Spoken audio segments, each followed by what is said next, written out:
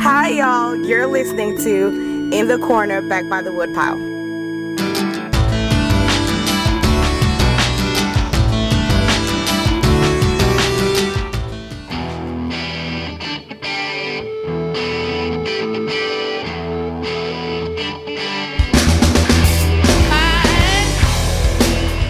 I'm Spun Counter Guy. Thanks for stopping by. The music you just heard was the first notes I ever heard from a band called Adam Again. The lead singer, Gene Eugene Andresco, who also was a producer, engineer, musician, and record company exec, died 22 years ago this month. My guest back by the Woodpile on this episode is a filmmaker by the name of Todd Zeller. Zeller was initially a fan of Adam Again, but was fortunate enough to get to work with the band in those days leading up to Gene's unexpected passing. Zeller is now gearing up to finish a film project on Gene Eugene and Adam Again called This Band Is Our House. We will talk with Zeller about how his own walk of artistry and faith intersected with Adam Again's and led to the life and career he has today. Your head and hide your eyes, watch 1,000 cars go by with the homeboys. We learned of loss that day, and everybody knew that things had changed for the homeboys. First of all, if you don't mind talking about, how did you first become exposed to what we call CCM, or contemporary Christian music, or basically Christian music that wasn't being sung in the church, for people who may be outside this world and don't understand that distinction?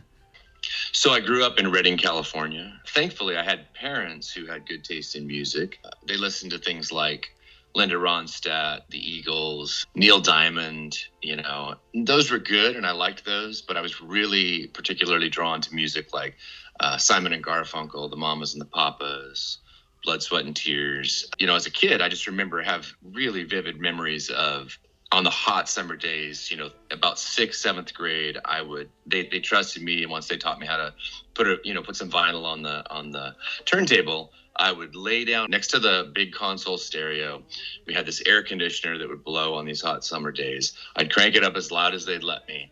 And, I'd just get lost in songs by Simon and Garfunkel, the lyrics, the story. And so I was really drawn to that kind of music more in those days when I was first hearing music. So as a young Christian teenager, growing up in a pretty conservative Christian church, my mom and dad would take us to shows as kids by like the second chapter of Acts or Dallas at Home and Praise. Yes, I'll rise again. Death can't keep me in the ground. And that wasn't my speed, I could appreciate the sincerity and the artistry and such, but it wasn't really my cup of tea. It wasn't until I was probably in about, I think I was 7th or 8th grade myself. I found myself always thumbing through anything that would come into the mail that had to do with music. And like many, music fans, we got our start somewhere. Mine was in the Columbia Record Club, Columbia Music House, I think it was called. And so I did the 10 records for a penny or whatever it was, right? Yeah. And this was my first foray into vinyl, and this was the era of 8 tracks and vinyl. Those were the two formats. The first record that I remember wanting and desiring to have in my hand as a record was Saga. Do you remember that band Saga? And they had a hit called On the Loose. No one can stop you now. Tonight's you're on the loose. And I was kind of getting into that type of music. From that batch of 10 was Queen's Greatest Hits. I was knee deep into that type of music as a youngster. One of the things that I was going to mention, do you remember Bob Larson and the Peters Brothers? I think it was called Why Not Rock. They had a book. And these guys were coming to my church regularly, or not regularly, a couple times I got to see them, and they were railing against the darkness of heathen secular rock and such. Right. And, this was I felt this was a personal attack on my music that I was really into, because I didn't know there was an alternative yet. I just really didn't truly know, other than the gospel acts of the day. Right. I just know that I was sitting in church feeling convicted as they're spinning records backwards. And I'm hearing these what sound like satanic messages. So what did I do? I went straight home, put my Queen record on, spun, manually spun it backwards so I could hear Another One Bites the Dust. And supposedly they were saying, decide to smoke marijuana. I don't know if you remember that. Oh, yeah.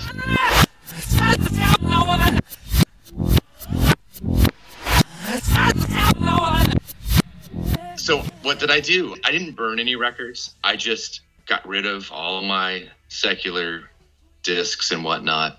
And then I said, well, there's got to be more than this, since that's what these guys are. These guys are making me feel convicted, but I still didn't really have my legs underneath me yet. So in 1983 or so, living in Reading, Servant came through town. And I think it was the tour for Caught in the Act of Loving You, or Caught in the Act was the name of the album, I think. When the vision dims and I grow weak, I see the past is my retreat. There's a bridge that joins the all I knew. Now I know what I must do. And if I remember right, this was like a free show or something to that effect. They were giving the records away. And I just remember going to that show with maybe my family, maybe some friends. I don't remember exactly. And I was really impressed. I was impressed with the stage show. I was impressed with their conviction, their musicianship. There was pyrotechnics. And I'm thinking, okay, so if there's something like this out there that's made by Christians, that's performed by Christians, and I can be moved by it in some way, which I certainly was, then there must be more out there for me. So that's when I started my search, I would say, after that show. Pretty quickly, I saw Res Band play. I got into their music. Oftentimes, there might be kids in the youth group that were also finding records, and we'd sit at each other's houses and spin some records, and Larry Norman, Randy Stonehill, Mark Hurd, and then, my age category, once I discovered Steve Taylor, I Want to Be a Clone. I mean, there was no going back. I needed something, every time a new artist would come out with something a little deeper, a little more just artful, and sharing their faith from a new perspective, because that's what I was all about. Their language, it was new to me, but Christianese got through to me. Now I can speak it fluently. I want to be a clone. Be a clone and kiss conviction goodnight. I knew my faith. I understood my faith to some degree, but I certainly couldn't express it well. And so I was hearing these artists express something new and refreshing to me, that really moved me. And I would say, Christian music, along with the Bible, has, really has shaped me in terms of my personal convictions and who I am, at 55 today.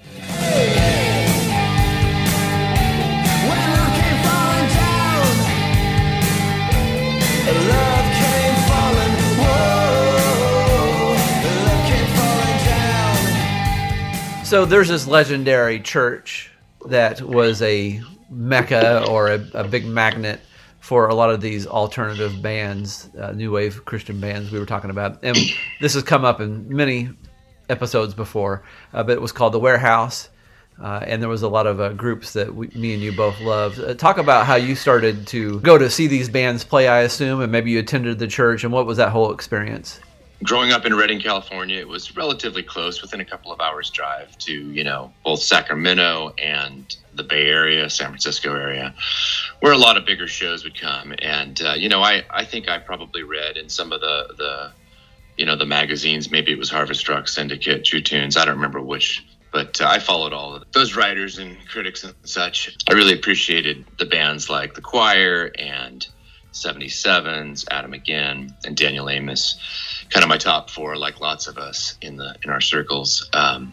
I was able to, start heading down to the Warehouse on a fairly regular basis. And this is where I was, trying to evangelize all my friends through music. I'm playing these records, back at home, and they're saying, these guys are great. These bands are phenomenal. Let's go see them live. And so, I did get to see 77s play at the Warehouse a couple different times during the classic 88 era. Somebody can't get over it. And then later I got to see them a lot more times because I lived in Sacramento for a little while. And then bands like Charlie Peacock, Vector. Loved all of that and got to see quite a few different bands down there. I did stay a couple different times. We'd stay overnight. I'd take a car, we'd take a carload of friends. There'd be maybe 6 of us, and we'd grab a hotel for the night. I'd drag them into church the next morning. And yeah, it was a phenomenal experience and groundbreaking, just much like the Southern California movement, much like Calvary Chapel. I was following that Southern California movement for sure, but I was also seeing it closer to my home where I grew up in Sacramento. And they were doing something really groundbreaking and pioneering, in those days at the Warehouse. Did you find when you shared this music with your friends that maybe weren't committed Christians, did it affect them at all? Yeah, I'm not a musician by trade or anything. I dabble and have dabbled, but all the guys I hung out with from about 6th, 7th, 8th grade on forward, and I'm still friends with today, were musicians. They were all, starting garage bands. And so we were always, as friends, discussing music and, the politics of the day and religion. And they knew that was near and dear to me. And since a lot of these same guys, I'd drag them to some youth group function on a Thursday night, Sunday, or what have you, Sunday night. That's where I'd springboard right into, by the way, coming up 2 weeks from now, here's a flyer, for 77 show down in Sacramento. And I think what they were impressed with, and it did impress upon them, I can think of one guy who latched onto the music, and he did become a baptized believer, if you will. Mm-hmm. And I think that music was a big part of it because he was a keyboard player, and he specifically went and really was impressed with Charlie Peacock Band, back in the day. So you caught my eye. It started out so innocent, was resting in my confidence, knew that I was everything. So I think that all of my non-believing friends were always impressed with the Christian alternative sound from the 77s because they were musicians. They could appreciate the musicianship and playing and, hooks and everything that these other bands that I was really into were putting out, and I think that once the whole Island Records distribution or what have you came to be, all of a sudden, my friends who listened to U2 and loved U2, as did I, they were like, oh, these guys are serious. These bands these are not just, a flash in the pan. Down every mountain I try to climb, but peace of heart is better than peace of mind.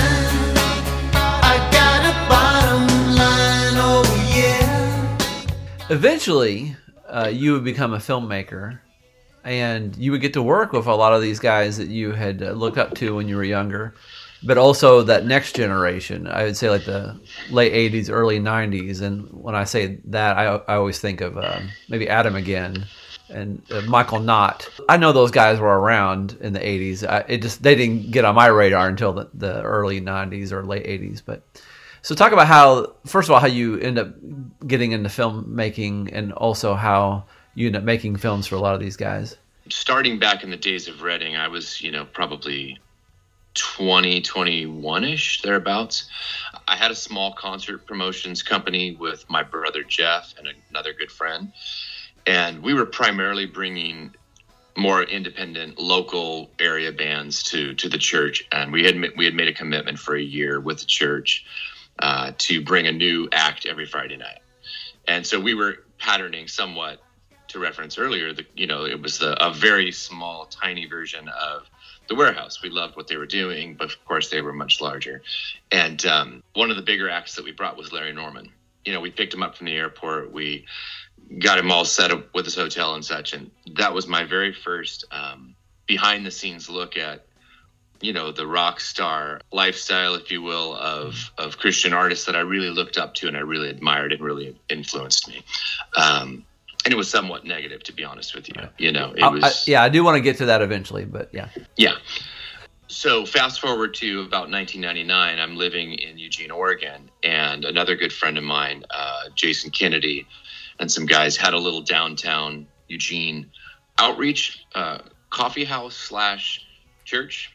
And we said, well, let's get some other people in. So let's start doing shows here locally. So we started bringing acts like 5 O'Clock People, Cadet, Stairwell, Richard Swift, Champion Bird Watchers, and Michael Knott and Gene Eugene to town. That was 1999. I've always rooted for the underdog and related to underdogs because I kind of see myself that way. As an introvert, I've always been a bit of a wallflower. So in the 80s and 90s, as you recall, the music videos in CCM were just terrible. They were just sad and embarrassing to the whole, as a whole. I was starting to get inspired when things like coming out of the Southern California community, you know, the new wave punk and alternative scene that was such incredible music, yet so underserved with music videos until I saw the Choir's Wide-Eyed Wonder on VHS. Never mind the ground. Wide-eyed wonder girl, staring into the sky, wondering why. It's a good. In around 1989, and some of the work that Steve Taylor and Ben Pearson were putting out, both in front of the camera and behind the camera. So after some time trying to figure out which direction we were going to go career-wise, I was relatively newly married, and we took a couple-year jaunt over to Nashville. We lived there for a little while, and we were hoping to break into the, you know, we naively thought we could go change the world with our lack of skill, but lots of vision and heart and passion, you know. Well, yeah. And, you know, we said, where would we want to move? You know, where would we want to live? And we had no children at the time. So we chose Nashville, and we knew a few people that had already kind of ventured out from the Pacific Northwest to Nashville. And so we had some contacts. That was a 5-year plan, and we did meet a few people in the industry, and we did get to shoot some independent music videos.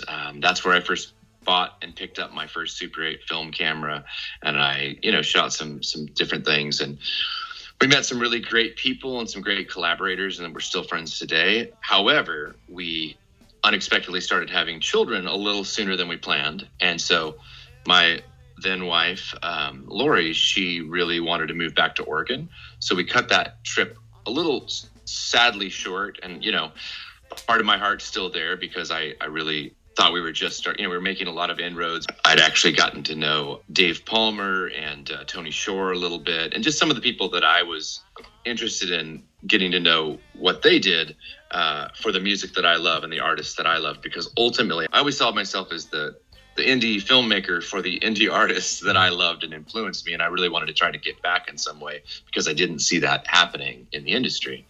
After moving back, that was when God really started to open up doors in the strangest of ways. I remember reading an article in one of our favorite magazines, True Tunes, or True Tunes News, I think it was back in the day.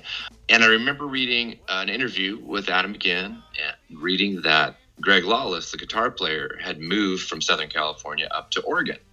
Not only to Oregon, but to Cottage Grove, Oregon, which I live in Eugene. Cottage Grove is about 30 miles south of me. And at the time, I wasn't fully into filmmaking and video production yet. I wanted to be, but we weren't there yet. And so I was doing my first trade, which was sign painting. So I had a little sign business. And I used to go around, I don't know if it happens much back there in the South, but in California and even in Oregon, a big thing is it's called neon window splashes or fluorescent window splashes. So at car dealerships, you see a big fluorescent, you know, window sign. Well, that was my thing. I had this portable sign business going, and I'm out there painting at Les Schwab Tires in Cottage Grove, Oregon. I'm standing there in the rain, you know, kind of rainy day, and I see this guy delivering mail, the mailman. He walks in and he's got this mail bag over his shoulder, big full beard, and I'm like, man, wouldn't that be cool if that guy knows Greg Lawless about him again? I should ask him. So he walks out, and I go, hey man, I got a crazy question for you. I go, do you know of a guy that maybe works for the post office down here? Because I think I read that he worked for the post office by the name of Greg Lawless. And he's like, well, yeah, dude, I'm Greg Lawless. Really? Yeah. And it's so funny because, you know, we see the liner notes, and I was one of those music fiends who, you know, read every detail about who played on what and who wrote what lyric, played what instrument and such. And, you know, you see photos of some of your heroes, but, you know, you see them in person, it doesn't register, right? And it didn't register until he said that. And I said, so, dude, you're in one of my favorite bands, Adam McGinn. I go, it's such an honor, And he's like, you know my band? And he was so surprised that some stranger out of, in Cottage Grove, Oregon, recognized him or, asked. And so thought to ask. And so anyways, that was 23 years ago or whatever. And we have been friends ever since. And so really Greg was the catalyst. He opened up the door for me to get to know Gene, to get to know Mike Knott. So 1997, we were still not ready to like full on launch our video production business. We were gathering steam. We were writing business plans. We were trying to get some funding for a small business loan. And we were also having children at the time. So there were, there's babies everywhere, it seemed. I have 4 kids, so love my children. Each one of them a great blessing. But, things were real hectic as new parents and such. So we're trying to transition out of sign painting and into video production. It was 1997. And out of nowhere, Greg says, hey, Todd, he calls me up. He's like, hey, man, do you think you could throw some cameras together? Gene's going to be in town, and John Knox. And we're going to rehearse in Cottage Grove for Cornerstone Performance 1997.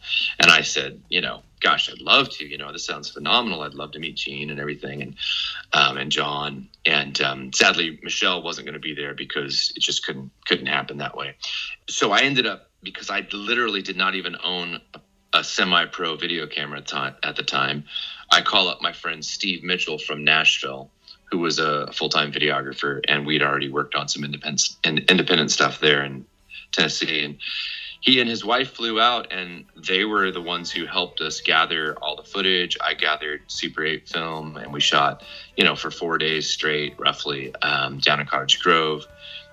That was my introduction into the music that I absolutely loved, that I grew up on and really respected and admired.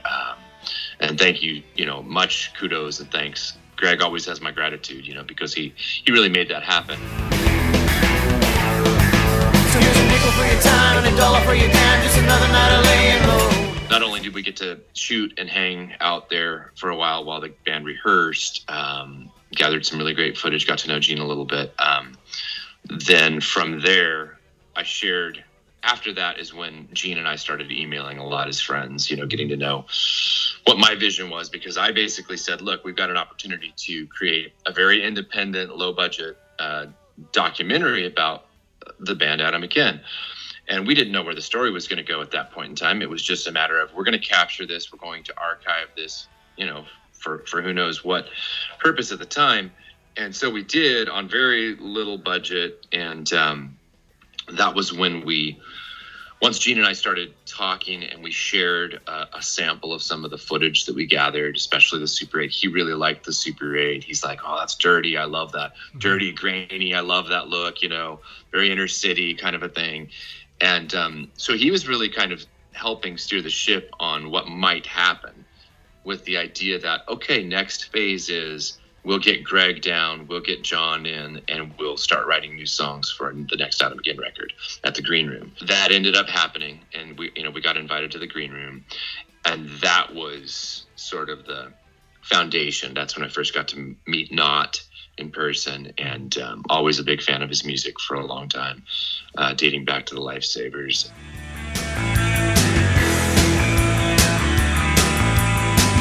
One winter's day, one-way train going nowhere.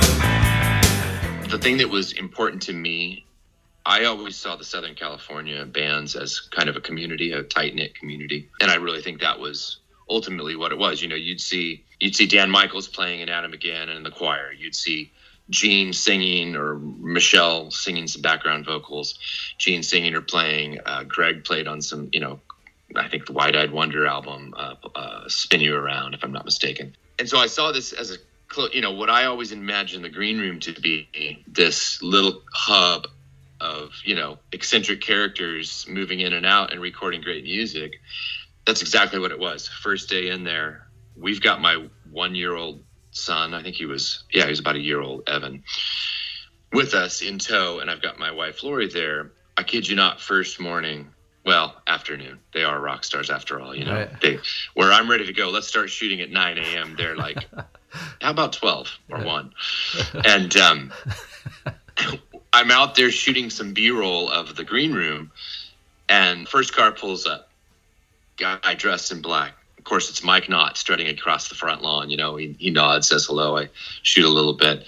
Not 15 minutes later, Terry Taylor's walking in. Ojo Taylor, Wayne Everett comes in. And so it was very much like I imagined. And, you know, everybody was incredibly, you know, gracious and generous with their time. And, you know, they were there to write music and they were there to get things done. And Gene had stuff happening constantly. His phones were constantly going off. It was a little chaotic, to be honest with you. You know, I was thinking, we're going to go in, they're going to start writing immediately. That wasn't the case. You know, they really liked to be fluid and allow things to happen. So that was the foundation and the catalyst for some continued small indie projects down the road as the years went on. And, you know, the reality is the window of time from the time I met Gene the first time to his passing was really only a handful of years, you know. And so what started out as a very independent, loose vision of a film about Adam McGinn, and it was going to be the rehearsal for Cornerstone 97, the Cornerstone performance, bits and pieces, and that I imagined in the studio writing the new record, and then we'd continue to do interviews from there. Well, of course, the unthinkable happened, and Gene passed unexpectedly, and then that changed the whole direction of our documentary, and you know, the narrative had to change. You know, looking back, there's a lot of things we would have done differently had we not been so green and, you know, inexperienced. I'm grateful for that time anyways. And There always is a deadline, and that's fine. I'll follow the tradition.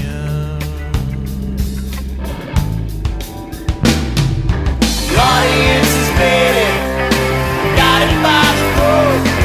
That monumental big decision.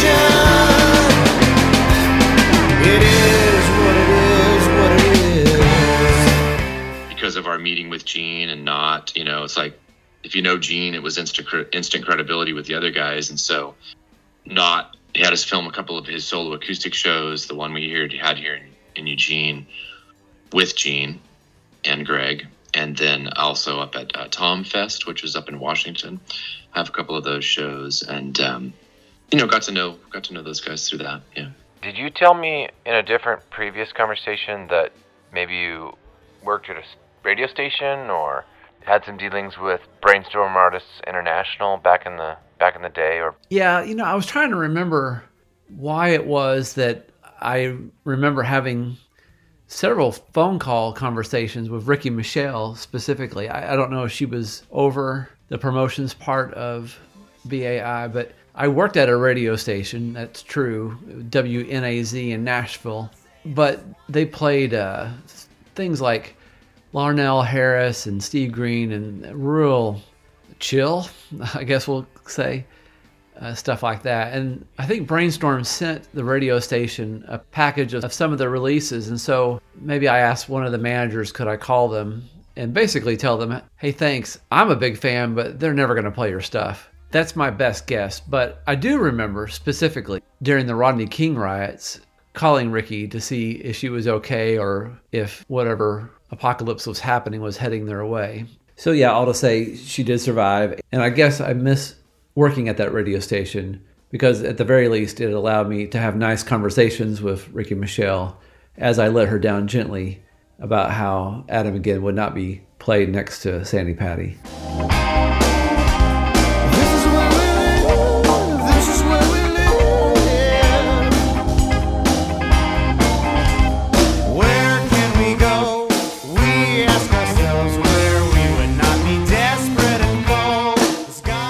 Forthcoming documentary, This Band Is Our House, the story of Adam McGinn. I look at it this way. I didn't know Gene really well. I just knew him for a window of time, and I admired him from afar. You know, I'm really an outsider in the big scheme of things. I think Gene accomplished a lot in his short life. You know, I think he really touched a lot of people from the various songs he wrote, not just, you know, he's an incredible songwriter, gifted lyricist and vocalist. I mean, that voice it's unmistakable in my mind. But I think he really lived pretty selflessly because what I saw both following the music as a fan and then getting to know the band a little bit through my experience with them, it was simply that, much like all of us creatives, sometimes we're helping everybody else produce their art. Sometimes we're collaborating, and sometimes we're, Gene was, not only did he co-own the Green Room, the fabulous Green Room in Huntington Beach, he was working with Tooth and Nail Records, he was producing, he was engineering, he was co-writing. The guy was constantly busy. They had the label. I guess it started off Broken and eventually would become Brainstorm International. BAI, Brainstorm Artists International. Right. Yeah, absolutely. Yeah, him and Ojo. There's a third party, Barry. I forgot his last name. He had a lot of irons in the fire. And, I think a lot of people, know he struggled with his health, and I don't think he ate well.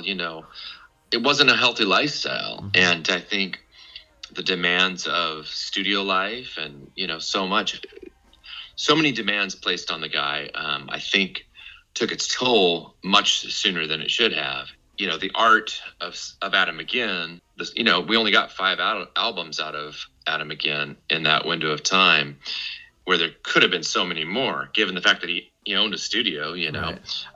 But because he was giving so much of his time and energy and effort to other artists, I think, to help them pursue their art and accomplish that, I think, his own art was sacrificed.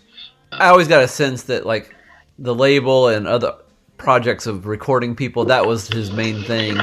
And on occasion, someone was like, enough people would pressure him to, hey, you need to make another Adam McGinn record. It's like, oh yeah, I guess you're right. Absolutely. No, you're right about that. I think you're totally right. And the following of Adam McGinn, though it's small, it's a small following of people. They're very devoted because it was such a unique sound. No one in Christian music, Christian alternative music, was doing that. Nothing like that. They were off the charts, especially once they got their sound by 10 songs. I think by that album, they'd really started to find their vibe and their sound. Over their hillsides, 1,000 homes like only in their dreams.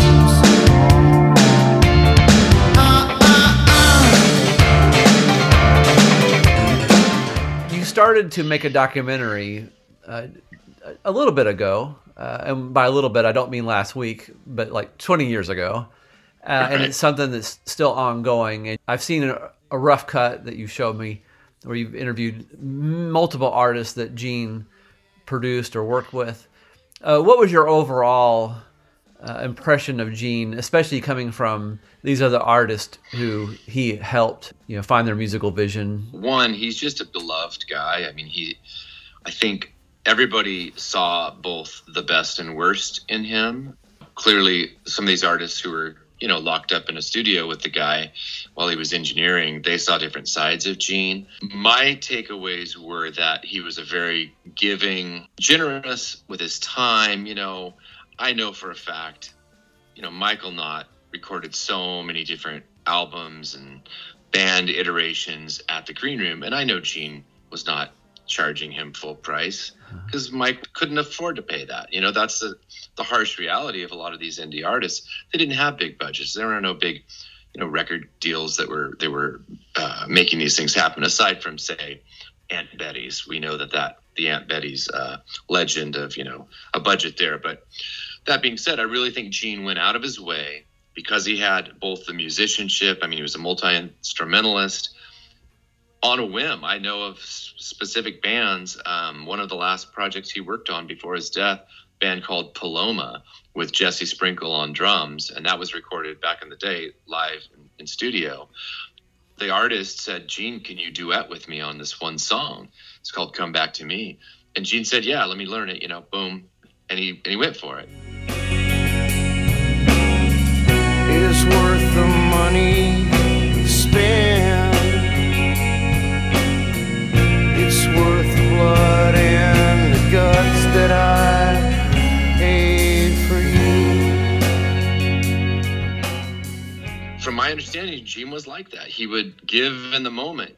My personal interactions, he numerous times said, can you grab the camera? I'll grab an acoustic guitar and we'll shoot me lip syncing to River on Fire out in the woods. Do you want to just do it? And me being the, ding dong that I was, I didn't say, yeah, let's do it. I said, well, we got to plan. We got to do this. We got to get lighting. We got to blah, blah, blah. When I should have just said, absolutely, let's do it. I think he was one of those gentle souls who both guided the artist with humor, skill, accuracy, musicianship, and pushed the artist. I mean, I know that the takeaways from a lot of different artists that we interviewed for the film, it was always that they wanted to hear Gene's approval because they really, really deeply respected and admired his expertise in the field. I don't think anyone took for granted that they were working with Gene Eugene Andrusko of, the Green Room. Look at his body of work with the different bands. It's huge. It's gargantuan compared to so many different producers that are out there today in that field. Bury all fatalities. Among the principalities, man, I line them off from here to Cincinnati and Eureka, Topeka, and also Costa Rica. Put this in your FPE, AKE, speaker. I did a whole episode a few years ago with John Thompson of True Tunes. I think I had mentioned there that in my mind, BAI had the greatest hip hop roster of all time. Now, I know a lot of hip hop fans would think, come on, what about Def Jam or whatever? And I love Def Jam as well, but there was something magical. And I assume that Gene was at the center of it because it was his label and they were recording at the Green Room. But you had SFC, Freedom of Soul, Dynamic Twins, Idol King, and a few others in that orbit. And do you have any idea how that came about? Yeah, I don't know the exacts of how those particular projects came to be. I know that if you look at the music that was influencing Gene and Adam again and the players in that band, there were a lot of different influences, I think, rhythmically. And I think that from what I understand, and, this is a conversation with maybe for Ojo Taylor, or Barry Hill is the other individual who was involved in BAI.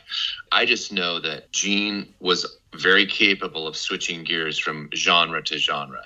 So if a hip hop artist came in, then he's going to put in his all because he was not just a musician, he was a music fan. That guy, I remember going, first time I went to the Green Room, there's a big stack of records leaning against the wall, oddly near the kitchen, inside the kitchen, just inside the door. It's like you're sitting at the kitchen table, but there's a nice big crate of records to thumb through. There's everything from Stevie Wonder in there to like Neil Diamond, and just oddball mix. But Gene clearly, was capable of so many different styles and bringing a lot to the table. He knew how he would sequence and drum programming, all of that. We would need to fact check this statement, but my understanding is, Gene learned everything in the studio, hands-on, rather than no degree in broadcast engineering or whatever, right. Recording engineer. Yeah. I think he really just was gifted, and he had an eye and an ear for great talent, great songs. And not only would he let the artist give them room to breathe in their own right, but I think he would also help steer the ship in something, in a direction that made sense. Understand how information flows and know things about you that you don't even know. You got a buddy that's cooling out with some friends to get that move right. They get their 2 cents in, so they bring up your past. If you don't mind telling what happened to the rest of the members of Adam Again. All of them are still involved in music, save for Paul Valadez. Paul Valadez sadly passed some years back as well. He had some health problems. I know he dealt with diabetes and not sure what else, but really grateful for the time I got to spend with him as well, especially in Nashville when the band was rehearsing for the big Gene Eugene tribute show for Cornerstone 2000. Everybody in the band called him Paulie, and he just, really great sense of humor. Much like Gene, I think that for everybody's human struggles, I think humor kept a lot of people going. Humor in music. Ricky Michelle Palmer, she still plays, both her and her husband Dave playing, I think it's covers and original band down in San Diego area. So they're still making music. She did put out a solo record a few years back that was crowdfunded. Heart need repair for me. You took me in, and the pain dripped out and left on the wind. Greg lives up in Portland now. He no longer lives in Cottage Grove. He's been up in Portland for some years. He's working at a great bookstore up there, Powell's bookstore in Portland. It's kind of world famous, and pursuing something he loves. And he still plays music on the side here and there. Does some recordings, the occasional collaboration. He might show up with a guitar part on somebody's record here or there. John Knox is still active in pursuing music down in Southern California area, as far as I know. Yes, I could be happy and could be miserable. I have a metaphor out of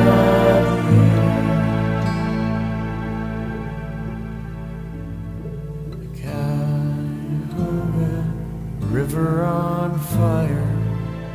So last question. I think everybody that we either admire or we love or get to know, they pour a little bit of themselves into us, and you find yourself like using a phrase that they may have used, or you find yourself acting in a certain way or reacting in a certain way that they did. So Gene Eugene, what did he pour into you, do you feel? Here's the thing. I come from really meager background. I always related to a lot of the songs about, not having a lot of money, maybe growing up. Not that I lived in the inner city. I didn't. But I could relate to some of his background in the songs, in the lyrics. And I have always felt like Gene is, like I said earlier, kind of an underdog. And I sort of am always rooting for the underdog. I would say Gene taught me to do a lot with a little, right? You do the best you can do. You create something beautiful, something artful, with the talents and skill set God gave you, and a passionate heart and a little bit of vision. And I don't think it's so much the budget or the tools at hand. It's what is your vision and what's your commitment and what's your passion and what moves you. And I think Gene, he left an indelible mark that it's about chasing after a story that means something, that might move someone to a deeper understanding of themselves, of others, Will the eagle fly if the sky's untrue? Do the faithful sigh because they are so few? Remember when I cried? So we were at the Green Room in 97, and Greg and Gene had maybe 2 songs just sort of scratched out, just really rough, scratch vocals. So I think it was the second day of shooting at the Green Room in 1997, and we were waiting for Gene and Greg to arrive. They had gone and picked up a van. Gene never bought like a new car. I don't know if he ever owned a new car. It was always just sort of an old beater car of some sort. And he was picking up this, I want to say it was like a Ford Econoline van, an old 60s model, but it was just this very good looking white van. And he came driving up, and him and Greg hopped out, and we spent a few minutes shooting a few things. And then he says, he's like, hey Todd, you want to jump in the van and drive around, and we'll shoot some of that Super 8 film. I love that black and white. Let's do that. And I'm like, no money. We have no budget. We're doing all this out of pocket. So nobody was paying us for this at this point in time. I'm saying to myself in my head, and I literally start whining to him. I'm like, Gene, this Super 8 film, it's not cheap, and they're only 3-minute rolls, and we got to get it developed still. I said, maybe we save the Super 8 film till you guys, get more in the studio. And he's like, no, just jump in. It'll be fun. Come on, we'll shoot some cool artsy stuff of me driving around the neighborhood. And so I very reluctantly hop in the van with them, and I'm riding shotgun, and it's just the 2 of us. There's no audio, no sound on this, right? And so he starts sort of talking to the camera, because remember, Gene was a child actor. He knew how to turn on the charm when the time was right. So he starts telling me some stuff about his neighborhood, and I have to say, hey, Gene, there's no audio on this. I don't have sound, unfortunately. It's just black and white Super 8 film. And he's like, oh, yeah, okay, no problem. And he goes, well, what do you want me to do? And so, we had about 3 minutes, because it was probably 1 roll I shot in that time frame. I said, Gene, let me direct you just a little bit. All I want you to do is I'm going to shoot out the window. I'm going to shoot some shots of like your black Converse shoes on the gas pedal. I'll shoot some of you driving. But I want you to just as I'm shooting in slow motion, Super 8 film, I want you to just glance over at the camera and then glance forward again. Just give me 2 slight glances. So he gives them to me just perfectly. And honestly, in that moment, I just knew I had the shot like of a lifetime for me personally. And it was like, who can foretell the future, right? You know, you never know when the time you're going to spend with somebody is going to be your last. And thankfully that wasn't the last. That was just the beginning of a few really great moments. But in that little drive around the neighborhood, you know, he just let his guard down and he was just being a dude and shared, oh, I love to eat, you know, tacos over at that taco stand. They make the best. And he's just kind of describing things as we're going. It was just a nice little moment of clarity for me, you know. And I was like, this is what I want to do. You know, I want to do this for the rest of my days if possible. Keep your holy hair in place, the wind is gonna roll. The hungry and the brave keep grieving. Mr. Zeller's got some more stories to share on some other musicians he's worked with, and so has agreed to return back by the woodpile in a few episodes. In the meantime, you might give In the Corner Back by the Woodpile episode 146 a listen, where that previously mentioned discussion with True Tunes' John J. Thompson is regarding the hip-hop side of BAI. Then there's 253, where the 77's Mike Rowe and Alternative Records' Randy Layton discuss fellow Island Records label mate Robert Vaughn in the Shadows, and the reissue of his iconic Love and War record. In the Corner Back by the Woodpile is produced by A Closet, a Pocket, and a Suitcase. You can listen to this podcast on iTunes, Stitcher, or Podbean.com. If you'd like to send us some hate mail, you can email us at spuncounterguy@hotmail.com. See ya, and I wouldn't want to be ya. Yeah, Lord, tell me what kind of man makes you